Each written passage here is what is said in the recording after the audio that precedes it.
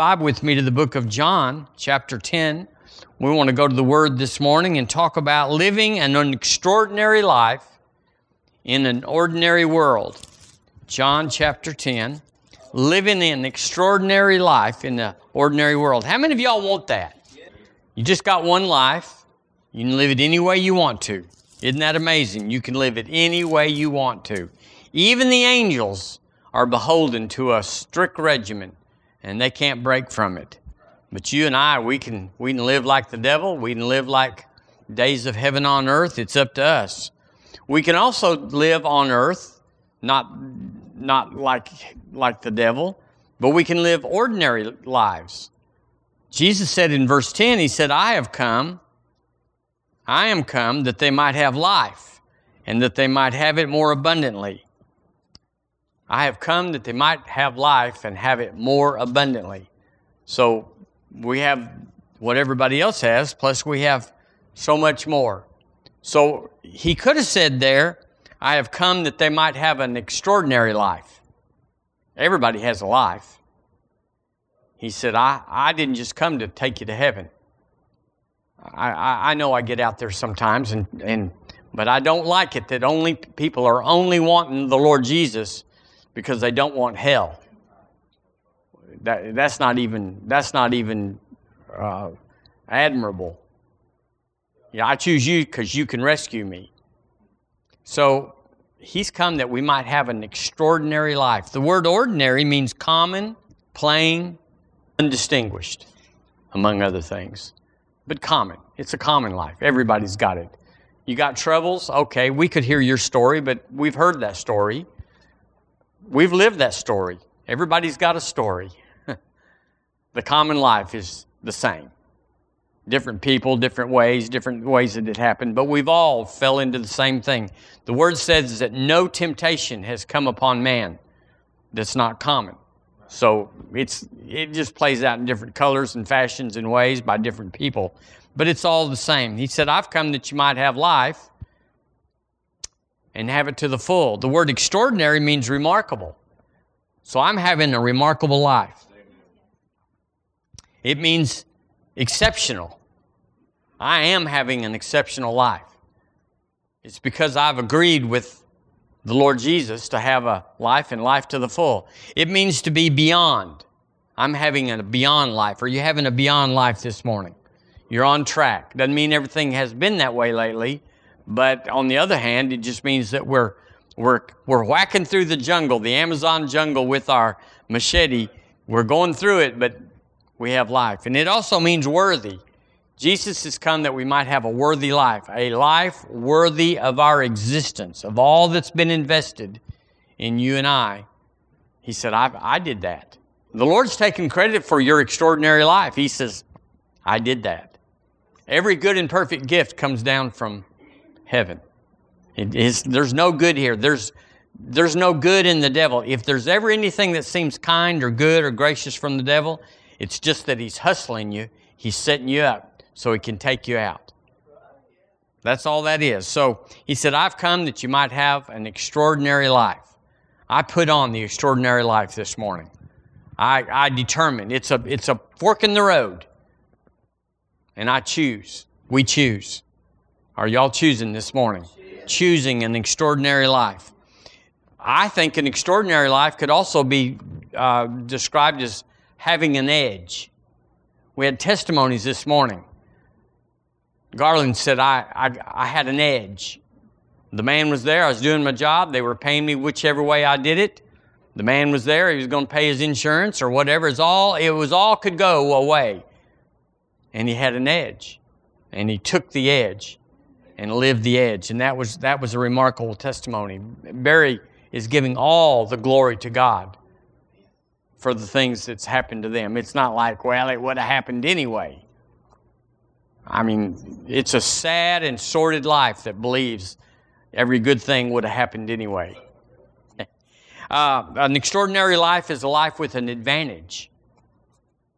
I have an advantage. You know what they say, favor's not fair. We have stuff. You can't lose with the stuff we use. Hallelujah. In Luke chapter 18, you're right there. Turn to Luke chapter 18, if you would. I want to talk to you about living an extraordinary life in an ordinary world. A remarkable and exceptional, a worthy life, a life with an edge, a life that's ready. Luke chapter 18, let's look in verse 18. We look at this all the time. And you kind of have to go to the story. I'm not going to read it all, but in verse 18 it says, a certain ruler asked Jesus, saying, "Good master, what shall I do to inherit eternal life?" And there's a lot of connotations to this from this man, but he was asking the Lord, how can I get over there with you? You teach these things, you demo these things. How can I enter into this eternal life, or this life of the eternal? And then if you go down to, what he could have said, or what he was actually saying is, "Good master, what shall I do to inherit an extraordinary life?" So that means that could be all of us. That we would stop our busy lives, our ordinary lives as it were, and say, "Lord, here I am, I'm going down the road, I'm going down life, having an ordinary life. I got troubles here, I got challenges there, I got limitations there, but I'm using this and I'm doing that to overcome it. What can I do more for me personally to have an extraordinary life?" Did y'all know that he'll answer the question you ask? He's not much into answering stuff we don't ask. Ask and you shall receive. Seek and you shall find. Knock and it shall be open. That's a principle. We ought to be talking to the Lord more in common terms. And that's one reason here at River Church we endeavor to bring things to a common denominator. If you have to have a special cloth over your Lord's table and special wine and special bread, and it's got to be the unleavened bread, if you got to have all that stuff, then you can't do it at home. You can't have the atmosphere that we have at church. And it's everything in the kingdom's for me and for you. Any way we need it, that's the way it can come. So he said, what should I do to inherit an extraordinary life? And down in verse 22, cutting through the chase, he said unto him, "Yet lackest thou one thing." Say that with me. "Yet lackest thou one thing." That's what it says in the King James.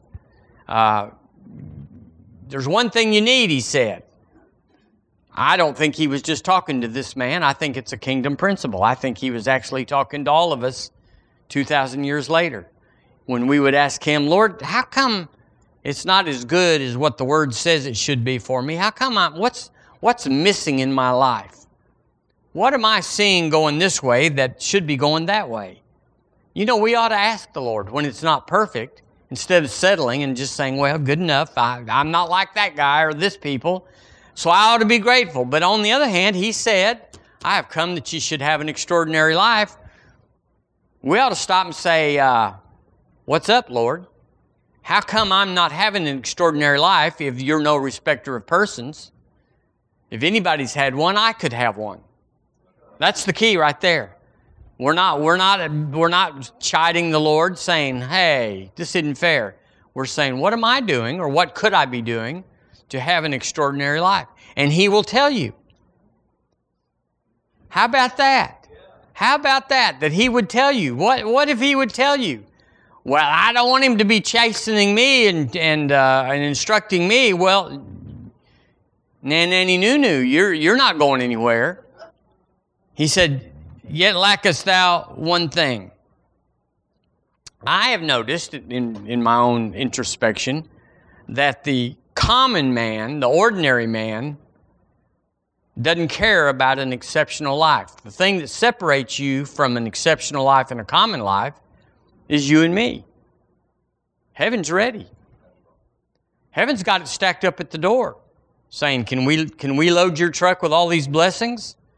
But we don't open the back door of the truck to let him load them up. So it's like, well, how come my truck doesn't get loaded? Well, you've got the key.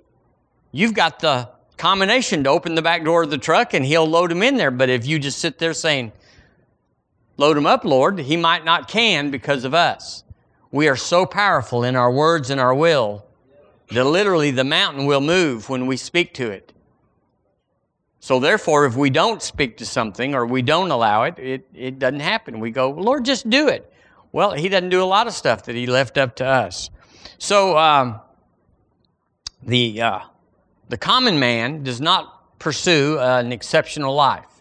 So shouldn't we switch over from being common and ordinary to extraordinary? Well, what would that look like? Pursuit. That's all it would look like. How do you go from being common to uncommon, being ordinary to extraordinary? Put your giddy up on. Stop your busy life of ordinary and common and regular, and everybody's got that, and everybody's facing that, and that's the same for everybody, and the flu's going around, and the COVID's coming, and all that stuff that's ordinary, that's just common to man. Stop it and say, I'm not settling, I'm not stopping, I'm extraordinary, I'm uncommon. And then wait for him to tell you the key. At the next left, turn left. Or the next right, turn right. Or whatever he'll tell you.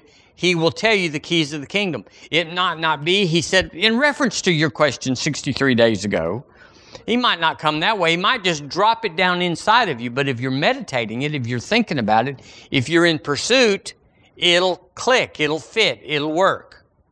We don't ask enough questions about our healing, about our money, about our relationships.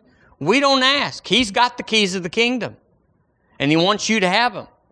The Word says that it is his good pleasure to give you the keys of the kingdom. So, we should ask. But the power of assumption is fatal. You will not live an extraordinary life with an assumptive attitude. What will be, que sera, sera. We're doing better than some, better than we used to, so we shouldn't complain. Faith is not a complaint. Amen. So the uncommon man, woman, is marked by one thing, and that word is pursuit. Pursuit. Say it with me. Pursuit. Are you in pursuit? Are you in pursuit of more? Or do you just come to church to be marked down? Lord, mark me down. I was there. That's a low threshold. We wouldn't say that's pursuit because maybe there's denominational churches all over town that could say I was there. So pursuit is when you come or when you endeavor or when you are hungry for more.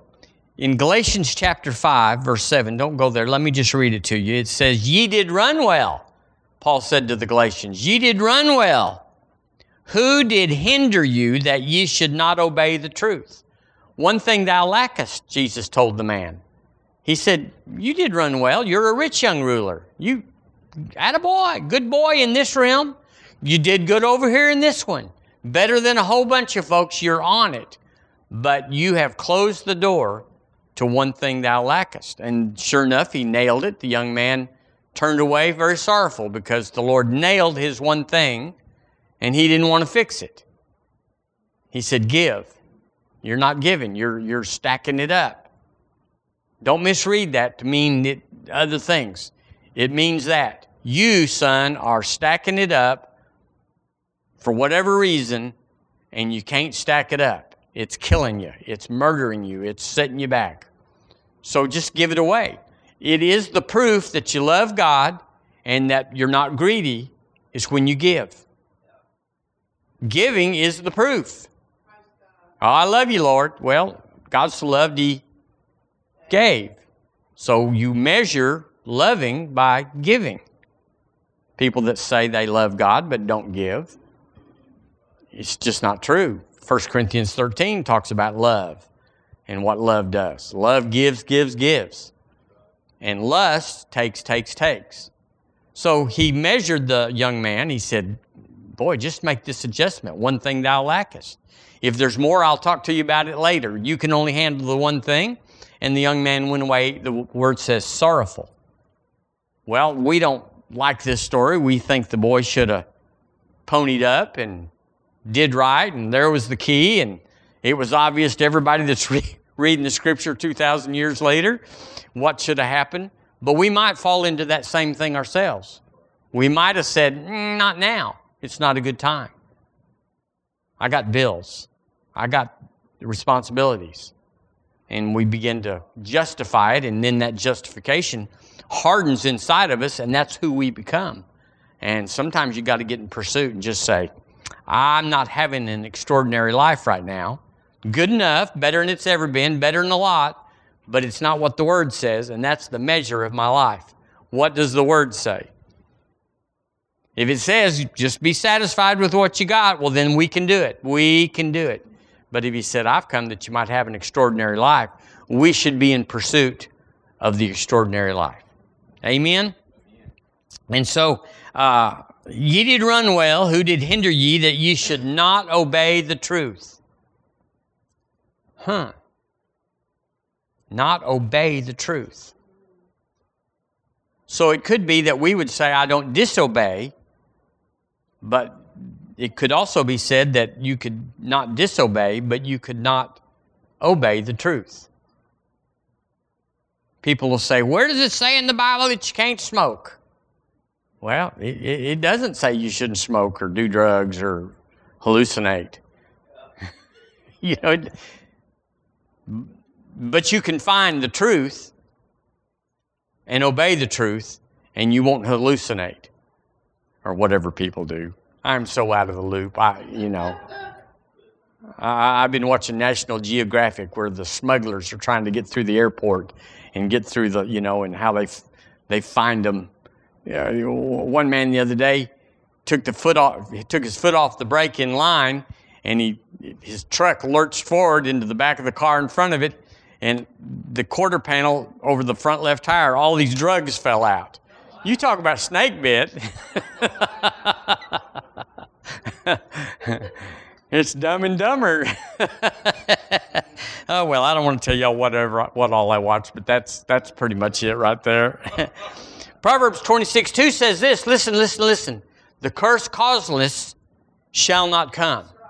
Say it with me. The curse causeless shall not come. Okay, God, do better. The curse causeless shall not come. What in the world does that mean? Oh, it means that there's no luck. There's no such thing as luck. Hee-haw. If I had no bad luck, I'd have no luck at all. Gloom, despair, agony on me. That sort of thing. Well, I can tell you, the curse causeless, the Word says, cannot come. What does that mean? It does not mean everything happens for a reason. You hear that? Do you ever hear that? Yeah. Everything happens for a reason. It's usually after a train wreck of some kind in somebody's life.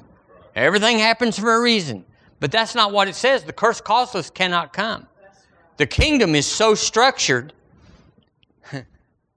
that if we were 100 miles, the earth was 100 miles closer to the sun or 100 miles further from the sun in this orbit that is 365 and a quarter days and has been for gazillions of years, never flinching, never deviating. If we were closer or further, our climates would be, I'm not sure it's 100 miles, but would be way off. Our ozone level has to be exactly. Our gravitational pull has to be exactly. There is less than a 1% tolerance on all this stuff, or we would be like Venus or Mars. We'd be toasty. And it's just like, what? The kingdom is so structured that the Bible says, well, I wrote it down here. It says, Galatians 6:7, do not be deceived. God is not mocked. For whatsoever a man soweth, that exactly, precisely, with no deviation, shall he also reap. The curse causeless cannot come. So if you're doing the kingdom, if you're following the law, it'll be blessing. Now there'll be things that'll come around you that might seem like, well, God sent that to me, but that'd be a lie. The devil is the perverter of all good things, and he wants to distract you. But everything does not happen for a reason, but everything does happen because of a reason. Oh, you never hear it said that way. Everything happens because of a reason, not for a reason. If it's for a reason, then God's manipulating. God's slowing stuff down. God's moving people into your life and this, that, and the other. He does influence. Have you ever been influenced to do a good thing? But He robotically make you take $1,000 out of your pocket and no. But he did influence and say it'd be a good time to sow 1,000 or 100 or $1 or whatever. Homeless man here, whatever. But he never made you do anything. They all said amen. So there's no arbitrary in the kingdom. There's no luck in the kingdom. Let's just, this isn't on my subject, but let's just make sure we understand that. Everything that happens in your life is based on basically two things. Whatever you sow is what you're going to reap. And whatever you say is coming to pass. Thou shalt decree a thing, Job said, and it shall be established unto you, and the light shall shine upon your ways. Whatever you decree shall be established. Jesus said, speak to the mountain, and it'll do what you say. Wow. Death and life are in the power of the tongue. Wow. What if the Bible was true? What's up? What if it was true? Why, we would understand our whole lives. We could trace everything that happened in our life. We could trace it back. So that means if you sowed under unction, increase is coming. It can't be different, because whatsoever man soweth, that shall he also reap. The Amplified, now, I like this. He said, that and that only is what he will reap. That and that only. Wow. So if you sow with a thimble, that and that only. If you sow with a bucket, it'll be different. It's not the same. After you and I give, it's never the same as if we didn't give. It may seem like it may not distinguishable, and the time lapse may not be able to get you back where you can attribute what you did then to what's happening now. But it's absolutely tied together. So precise. If our oxygen levels were different in the earth, what do we have? 70-something% nitrogen, 22% oxygen, and there's helium and argon and all that. But they say that we couldn't survive if that deviated much at all. I mean, this is scientists. These aren't God people. These are just saying, it's got to be just like this. And you go, well, there's a gazillion things that have to be just like this. It's not like, well, close enough. If anything goes off, the whole thing blows up and blows away, and we can't survive. But the Lord is exact.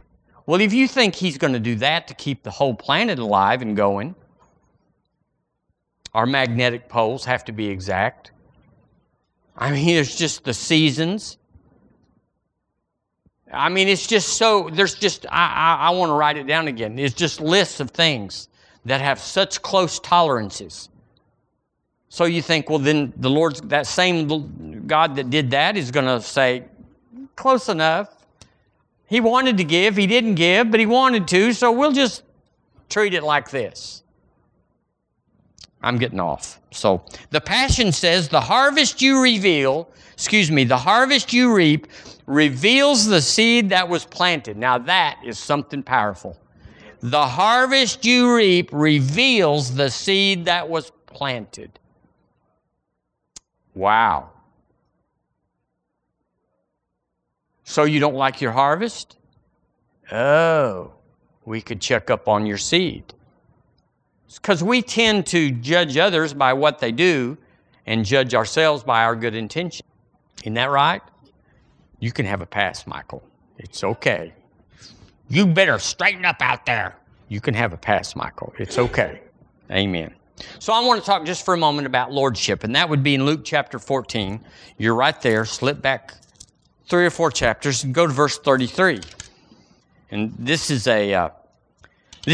we looked at this the other day. This is a long discourse about, don't you think you ought to figure out that if you got 10,000 man army, that you want to whoop up on a man with the 20,000 man army?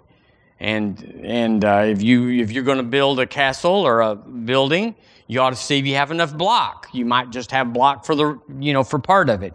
And he goes on there. And then so in verse 33, that's where we're going. So likewise, so he's lumping up all those things before. Likewise, whosoever he be of you that forsaketh not all. That's King Jamesy. Forsaketh not all that he hath, he cannot be my disciple. Boy, that seems harsh. It seems like there ought to be a little mercy here and a little line here.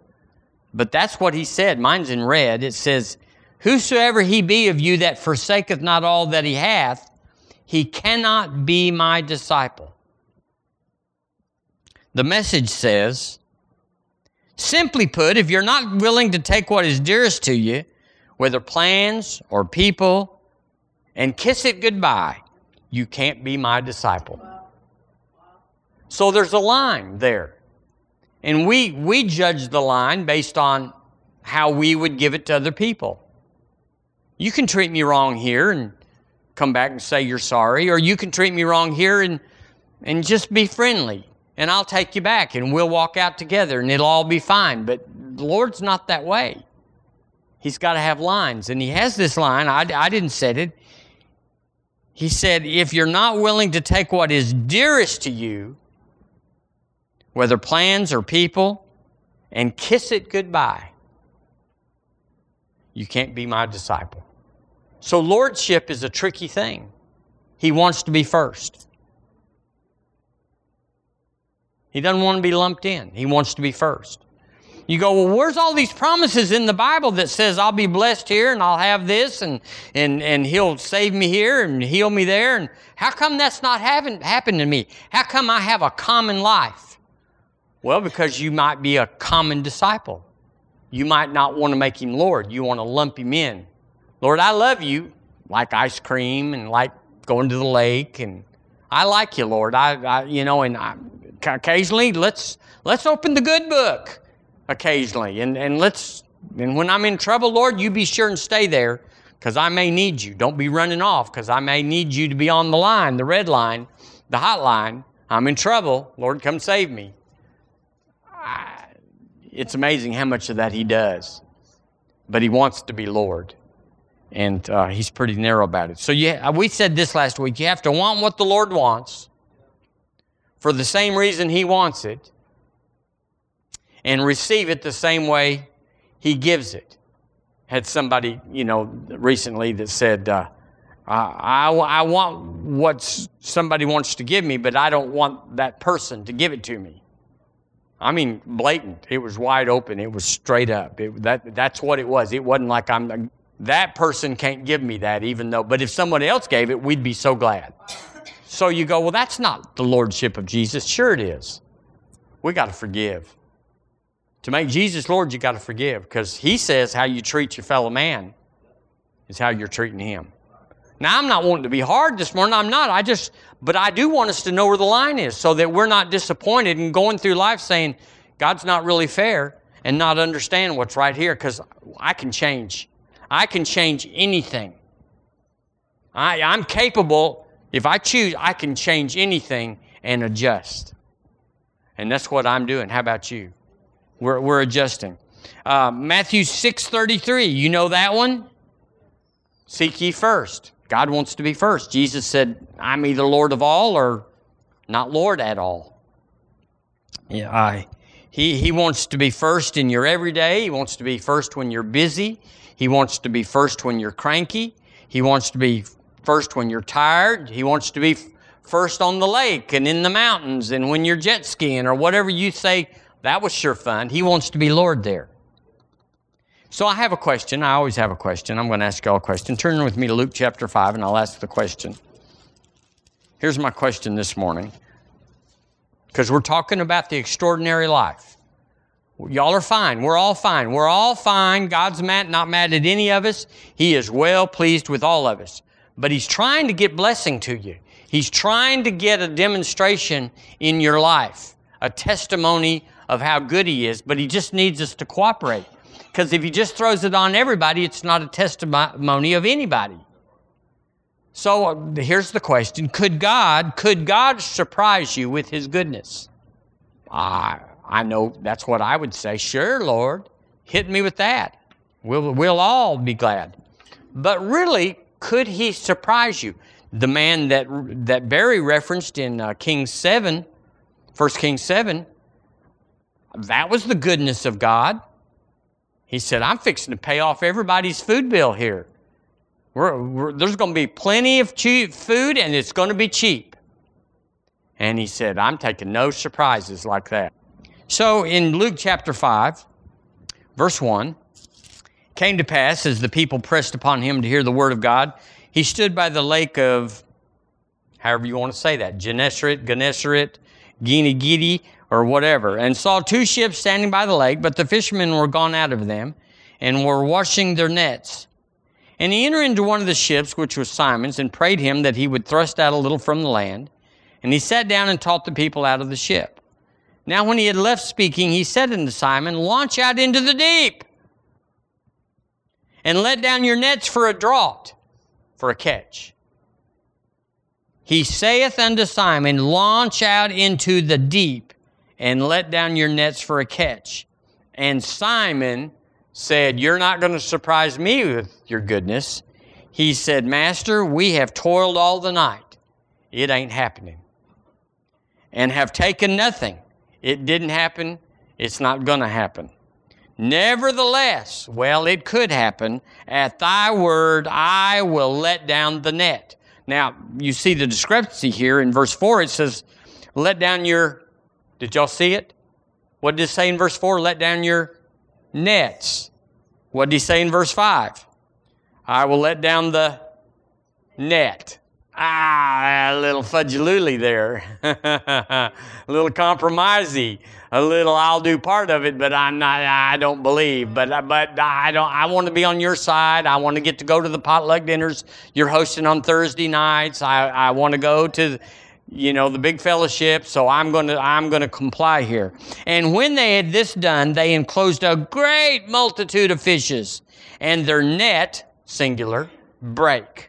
Oh, that's why he wanted me to let down the nets. You reckon he knew more? Maybe so. But I didn't let him surprise me with his goodness, as we turned out. His goodness was beyond what I was letting him surprise me. I would have tolerated a net full, but it would have filled up the nets. Are y'all getting this? Yes. He wants to surprise you with his goodness, but on the other hand, an extraordinary life is not surprised by an extraordinary life. That was real good what I just said. An extraordinary life is not surprised by an extraordinary life. It's like, of course. Like Barry Paul. Of course. Of course. Of course. 28 checks, of course. We rejoiced over it, how it came, the method and the timing and the source, and all those things are amazing. But you never heard him say this morning, I can't believe it. I just can't believe this happened. And they beckoned into the partners which were in the other ship that they should come and help them. And they came and filled both the ships. So they began to sink. Y'all, this is so amazing. You can't even really. What happened that day, these few words cannot really get it. But it says the ships began to sink. These are fishing boats. These are boats that are made to hold what they were. And when Simon Peter saw it, he fell down at Jesus' knees, saying, Depart from me, for I am a sinful man, O Lord. Now look in verse 9. This is King James. For he was astonished, and all that were with him. Would y'all say he was surprised at the Lord's goodness? He was astonished, and all that were with him, at the draught of the fishes which they had taken. Verse 5 says in the Amplified, And Simon answered, Master, we toiled all night exhaustingly, and caught nothing in our nets. Now, I've heard a story that said that when they let them down into the deep, the fish can't see the nets, and so they're snared. So he said, that's why they fished at night. Now, I heard that. I'm not an expert on it, but they fished at night, so the nets couldn't be seen, and they would yank them up, and fish would be in it. He said, But on the ground of your word, I will lower the net again. But verse 9 in the Amplified, verse 9. He was astonished. For he was gripped with a bewildering amazement. He was gripped with bewildering amazement, allied to terror. It blowed him up. And all that were with him at the haul of fish which they had made. So he got the unexpected. So the gist of what I'm trying to bring here is that we need to raise our bar so that the amazing does not astonish us. It's like, oh yeah, that's what happens around me. Like Garland said, I lay hands on the sick. They recover. Happens all the time. Who is it tonight? I'm at DCH. Who is it? Who's going to get God's blessing tonight? Because it happens all the time. It's like, and I hear Lynn talk about his stories. Somebody will say, oh, they're in trouble. And he'll say, let's fix it. He doesn't say, let's go into prayer and see the Lord's willing. He doesn't say, well, if you'll come to church, my pastor will do this. Or if you'll get this special anointing oil from the Jerusalem trees. He just whips a hand on them and says, be healed. And they, golly, I can't believe it. It went away. That's what's happening to all of us. So we've raised the bar. Because I promise you, my kinfolks are not saying that.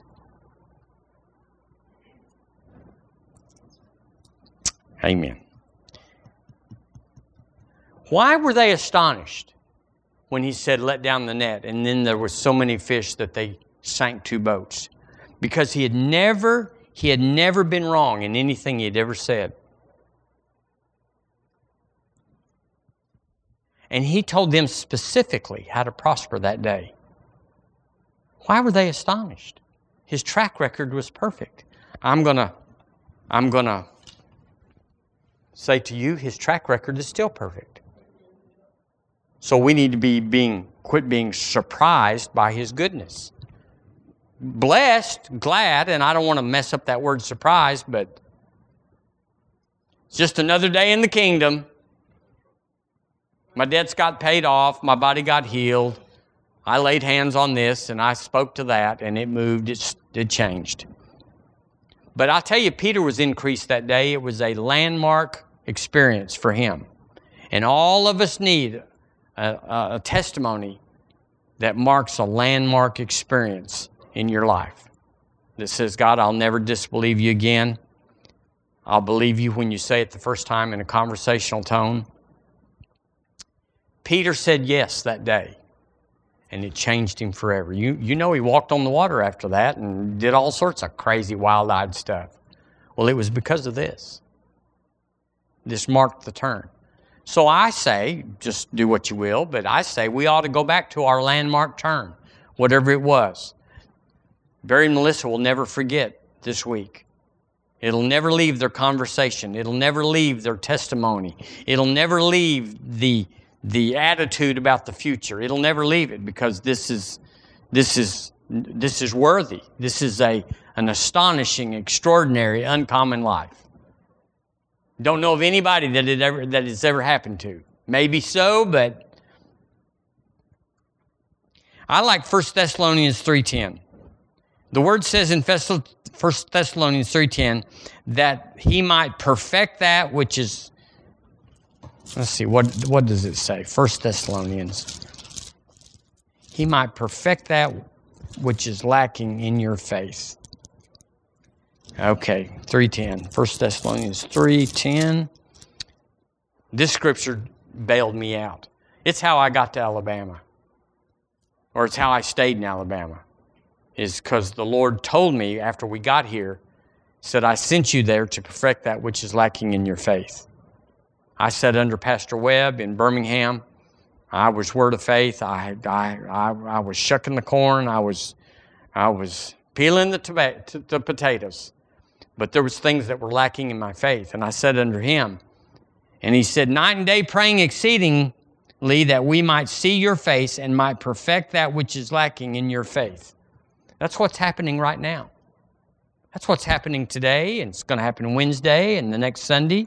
It's going to happen when you open the Word of God. It's going to happen when you hear Deborah Ann read a testimony or one of your brethren, stands up and said, I just want to tell on God, it perfects that which is lacking in your faith. It's residual. It doesn't all happen at once. Well, glory to God. Peter probably fainted at other times. The word says that when the waves were boisterous, he began to sink, and he was a schoolgirl. Help me, Lord. So he had, we're all challenged. But he was amazing, wasn't he? Praise God. So I say, you say, we are all dealing with one thing, thou lackest. Unless you can stand up this morning and say, I have the most extraordinary life. I live an extraordinary life in an ordinary world. And we do. But we all see that there's room. We all see I could be more extraordinary and I could have a better life. And we got to giddy up. Not only are we getting older every year, y'all may have noticed that those things, when they torch the whole room on a cake with your candles, you go, think they're moving right along here. And then the Lord said, I'm coming soon. So between those two, we all got to giddy up. And if we're going to have an extraordinary life, got to do it now. You got to do it now. You can't we're really trying to pay off the boat. And we're really trying to get Johnny and Jenny through school, and, there's time. There's not time. And you can pay off the boat and put them through school while you're having an extraordinary life. You don't have to wait. So it's the evidence of being a disciple. Y'all remember when he said, I want to be Lord. I want to be first. If you can't put everything else aside and make me Lord, you and I, we're not pen pals anymore. So what's lacking? The man at the gate, beautiful. Peter and John went into the temple to pray, and there was that man there. And the word says that he said, silver and gold have I none, but such as I have give I thee. In the name of Jesus Christ, rise up and walk. And the Bible said he received strength in his ankles. He wasn't stage 4. He wasn't missing an arm, and he wasn't with cerebral palsy or anything. He just needed some fixing on 1 or 2 feet. 2, I would suppose. And the strength of God went through this man that's really just going to the temple. This man had been there for years. Jesus had gone by many times, all the time. But that day it happened. Received strength. Well, that's not such a big deal, but it changed him forever, didn't it? And so you don't have to be needing here a brain transplant for you to say, I need something extraordinary. You may just need a debt paid off. I've had my debts paid off. And I'm telling you, I'm grateful. Because I've been a lot of years in debt. A lot of years. And then it happened. You'd have never figured it out either. Kind of like this. You'd have never figured it out. You never said, I bet you the Lord's going to do it this way. No, you're wrong. So what maybe there's some things we could think about. That one thing thou lackest. I wrote down a few things. We'll talk about a couple of them. But maybe it's not probably here, but giving. Giving is one thing that some people lackest. I know people, because of my place but that have come through over the years, and you go, the reason it's not working for you is because you're a stingy bug. You're tipping. And really, if I was your waitress, I'd be mad at your tip. Maybe that's the one thing. We all got to lighten up and say, the Bible's true. Maybe it's small thinking. The word says about that, it says, there we saw the giants, and we are on our own side as grasshoppers. And so we were in their side as well. Maybe it's small thinking. Everybody can think big in a big place. But you don't get to go to a big place to think big. You got to think big where you are. Where are you? We're all in a little place.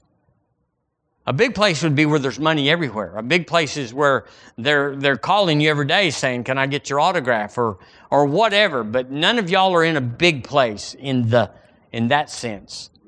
But you got to think big anyway. Well, here's the Think Big manual. Here's how you think big in a small place. And we talked about it Wednesday, where your surroundings, You're not aware of your body.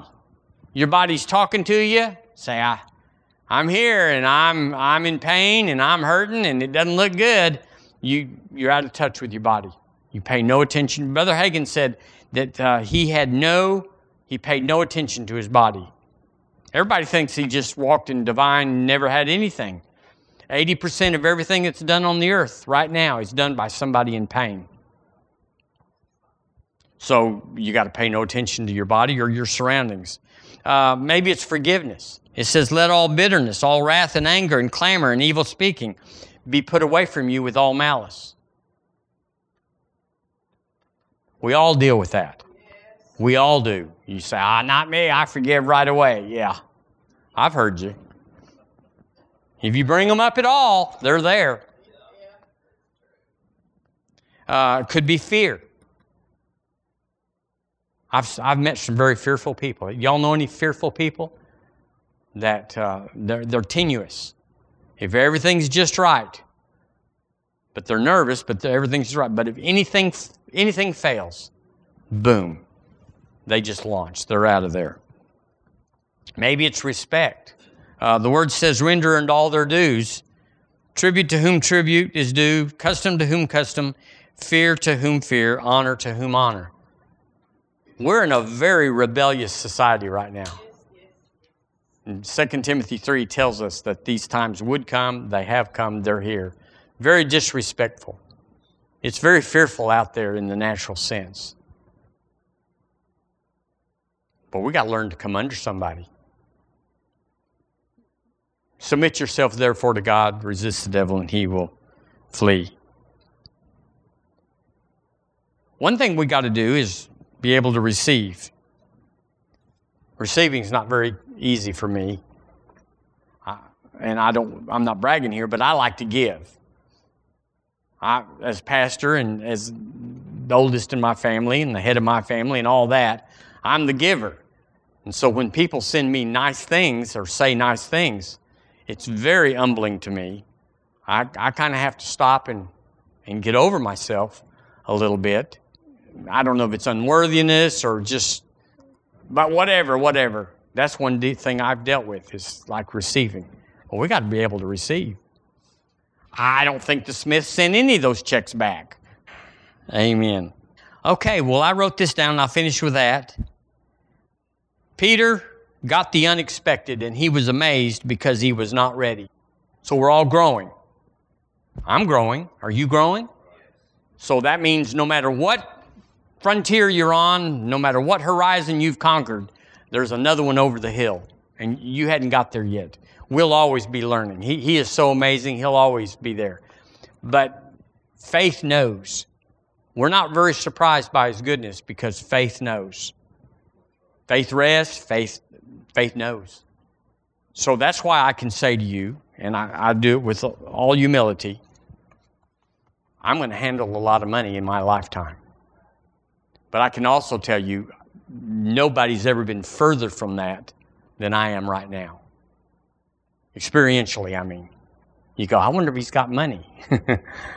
Only in the Lord. Hallelujah. But I'm a steward. I take care of what He assigns to me. I do with it what He tells me to do with it. And just like you do, no brag here. But I can just tell you, I'm not going to be surprised when money or things come and He says, I want you to distribute them here and distribute them there. I talk about this all the time. I do it so that you'll quit being offended at me when I talk about these things, that like I'm worthy of money. Like I said, I'm a steward. And I want to.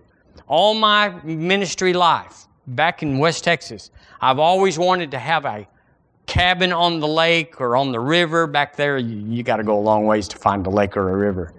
Or here, I've always, because I had ministry friends that didn't have anything to go to, and so they were stuck. And I knew how being in the ministry and not having any money or access to go anywhere, how important that was. My grandmother, when I was farming, I was a young buck, and she would give me her pickup and her fifth wheel and say, you take the family and y'all disappear. I wouldn't have done it for me. But she just said, yeah, take it off. And I always thought I'm going to be like her. And so that's what I've always had that. So that's in me. It's in you. It's not like my name is Jimmy, I'll take all you'll give me. We're not that. So surprising us with His goodness and not being surprised takes dreaming. It takes stopping your life and getting off the little place that you're in, the little surroundings, and thinking big. God's going to use me. Big. We're all thinking it's going to be somebody out there that He's going to use, someone important, someone that's really spiritual. But I'm telling you, it's happening right here. And don't be surprised when it happens. When He says, let down the nets, we're hauling them out of storage. Amen? So, Lord, we love you. We love you. We love you. We love you. We thank you. You've given us everything. And you've gone ahead of us in so many ways. We're so grateful. But, Lord, we know that this is just the beginning. We've stepped off into something. And whatsoever we sow, that's exactly what we're going to have. And we are endeavoring to sow our lives into you and your kingdom, just like your disciples did. So thank you for the privilege, the very high honor of being used by the God of heaven. We are just amazed. But on the other hand, we know the price that was given for us to be redeemed, the blood of Jesus. And so we expect the price that great, we expect for it to be great. The harvest is going to be equal to the seed. So thank you, Lord, that good things, great things are in our path. In Jesus' name, amen. Isn't Jesus wonderful?